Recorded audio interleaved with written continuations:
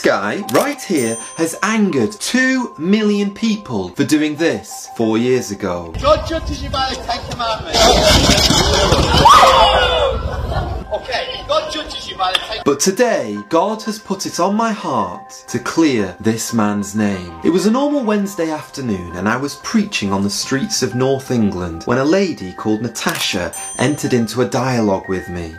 Jesus said, love your enemies. Now, if all the people in America, if all the people in North Korea, if everyone in the West took Jesus' words and said, love your enemies, we'd have no wars. We went back and forth and there was a little bit of banter, and then I came to the point where I realised, right, it's time to stop debating, it's time to preach the gospel. And just as I was about to lift up the name of the Lord Jesus Christ, what happened? This man came up behind me and pushed me off my box. I want to make something very, very clear. I do not have wonderful balance. In fact, my balance is terrible. And all the people who wrote in the comment box, oh Joe, you must do combat sports, or Joe, you're in shape, you didn't miss a beat. No, I believe it was the Lord who actually caught me. I actually have a condition. It's called chondromalacia patella, and I also have subchondral cysts in my joints. So what does that mean? It's just an elegant way of saying I'm falling to pieces. Friends, I really do believe it was only by the Lord's grace that I didn't hurt myself. And I want to remind you that everything we have today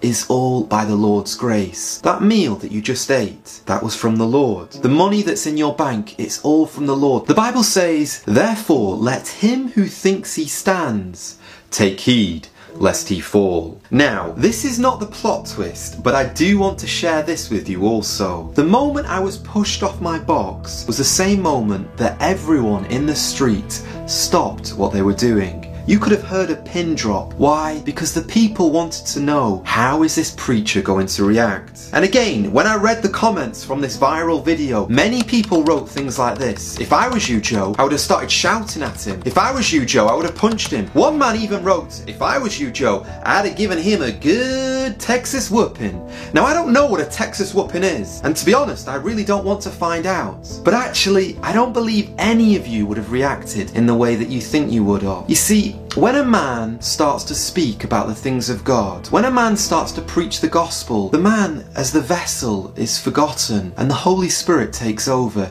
He uses that body, he uses that mouthpiece to make sure that the words of Christ come out. And I can honestly say, when I was stood there in that moment, there wasn't a hint of anger, there wasn't a hint of bitterness towards this man. All I wanted to do was to keep preaching the gospel that souls might be saved. And that's not because I've not got a bad temper. Ask my wife, at times I can lose my temper as much as the next guy, but it's because the Holy Spirit was ensuring that the message would go forth and God gave me the grace in that moment. But I do believe there is another reason why I didn't lose my temper. You see, the box that I was actually standing on was an ice cooler, so that's really why I didn't lose my cool. But here's the crazy plot twist. Not only did a whole bunch of people come forward to receive John's Gospels, but a little later on, about an hour later, I saw the man who pushed me off my box, and I called him over, and off camera we had the most fascinating conversation. If you don't mind me asking, why did you do that? And he said, she, meaning his girlfriend, she has been going crazy at me all day while I've been walking around the shopping centre. But why? Why did you do it? And he replied by saying, I don't know. I honestly don't know. I would never normally do something like that, but it was as if something took over me, and the next thing I knew, I'd kicked you off your box. So then I said to him, well, I want to tell you something. I'm not angry at you. And in fact, I want to tell you that God really loves you. And I love you too. And at that point, you won't believe this, but his eyes filled with tears. And so I said to him, what do you think of God? He said, well, God has never done anything for me. I used to be homeless, I've had a really tough life. And then at this point, before I could say anything, his girlfriend chipped in and she said, well actually, that was not God's fault. You chose your own path. But the point is this, that young man was hurting and he needed to hear about Jesus. So we talked a little bit, I shared the gospel with him, and in the end, again, believe it or not, he took a John's Gospel from my hand. And really, I've made this video for one reason and one reason alone. Literally thousands of people have been angry at this man for pushing me off my box. And I want to say it's about time that we clear his name. Why is it important that we clear his name? Because Jesus Christ went above and beyond to clear your name. You see, you and I, you might not realise this, but next to our name is a big list of all of the dirt that is attributed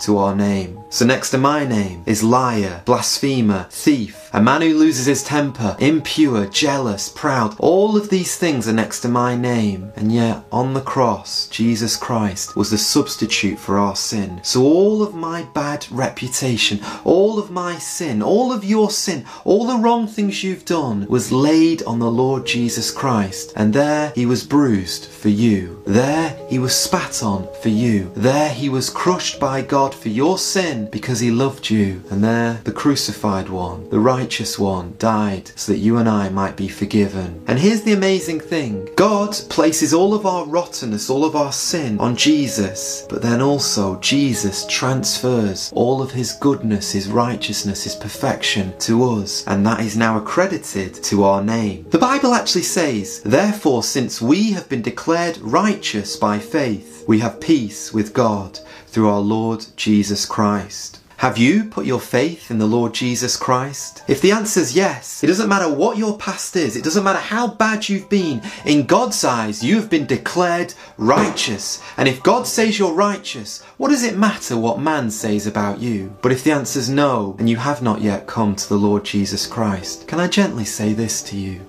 What are you waiting for? Come to the Lord Jesus Christ and call out to God that he might forgive you, save you, and give you eternal life. Because he promises he will not turn anyone away. And the man, the Son of Man, Jesus Christ, who had a totally clear name, he can give you his goodness, and his salvation can be given to you as a gift right now. But hey now, supposing I never had this secret conversation off camera, do we still have a right to get angry at this man? Well, I would like to gently say, no. We have no right to be angry at him. Why? Well, the Bible teaches us that anyone who hasn't got the Lord Jesus Christ is blind. They can't see the truth. And supposing you're sat on a bench and a blind man trips over you, would you get angry at him? Would you shout at him? No, you'd try to pick him up and help him because you'd have compassion on him because he had a disadvantage to you. And my dear friends, those who have not yet had the Lord Jesus Christ open their eyes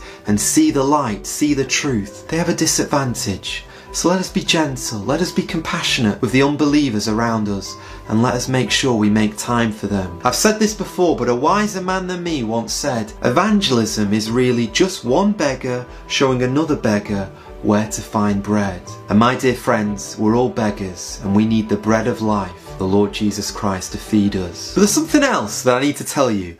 People keep asking me, Joe, have you quit street preaching? Well, I've got to say this. I have definitely not quit street preaching. I just don't post videos on this channel anymore. In fact, I've set up a separate channel. If you'd like to see the videos of just all of my latest street preaching, please click here. And if you haven't yet subscribed to this channel, please do consider subscribing. I'd be so grateful for your friendship here. And maybe, just maybe, give the video a like. It'll help us to reach more people. God bless you all, and thank you for watching.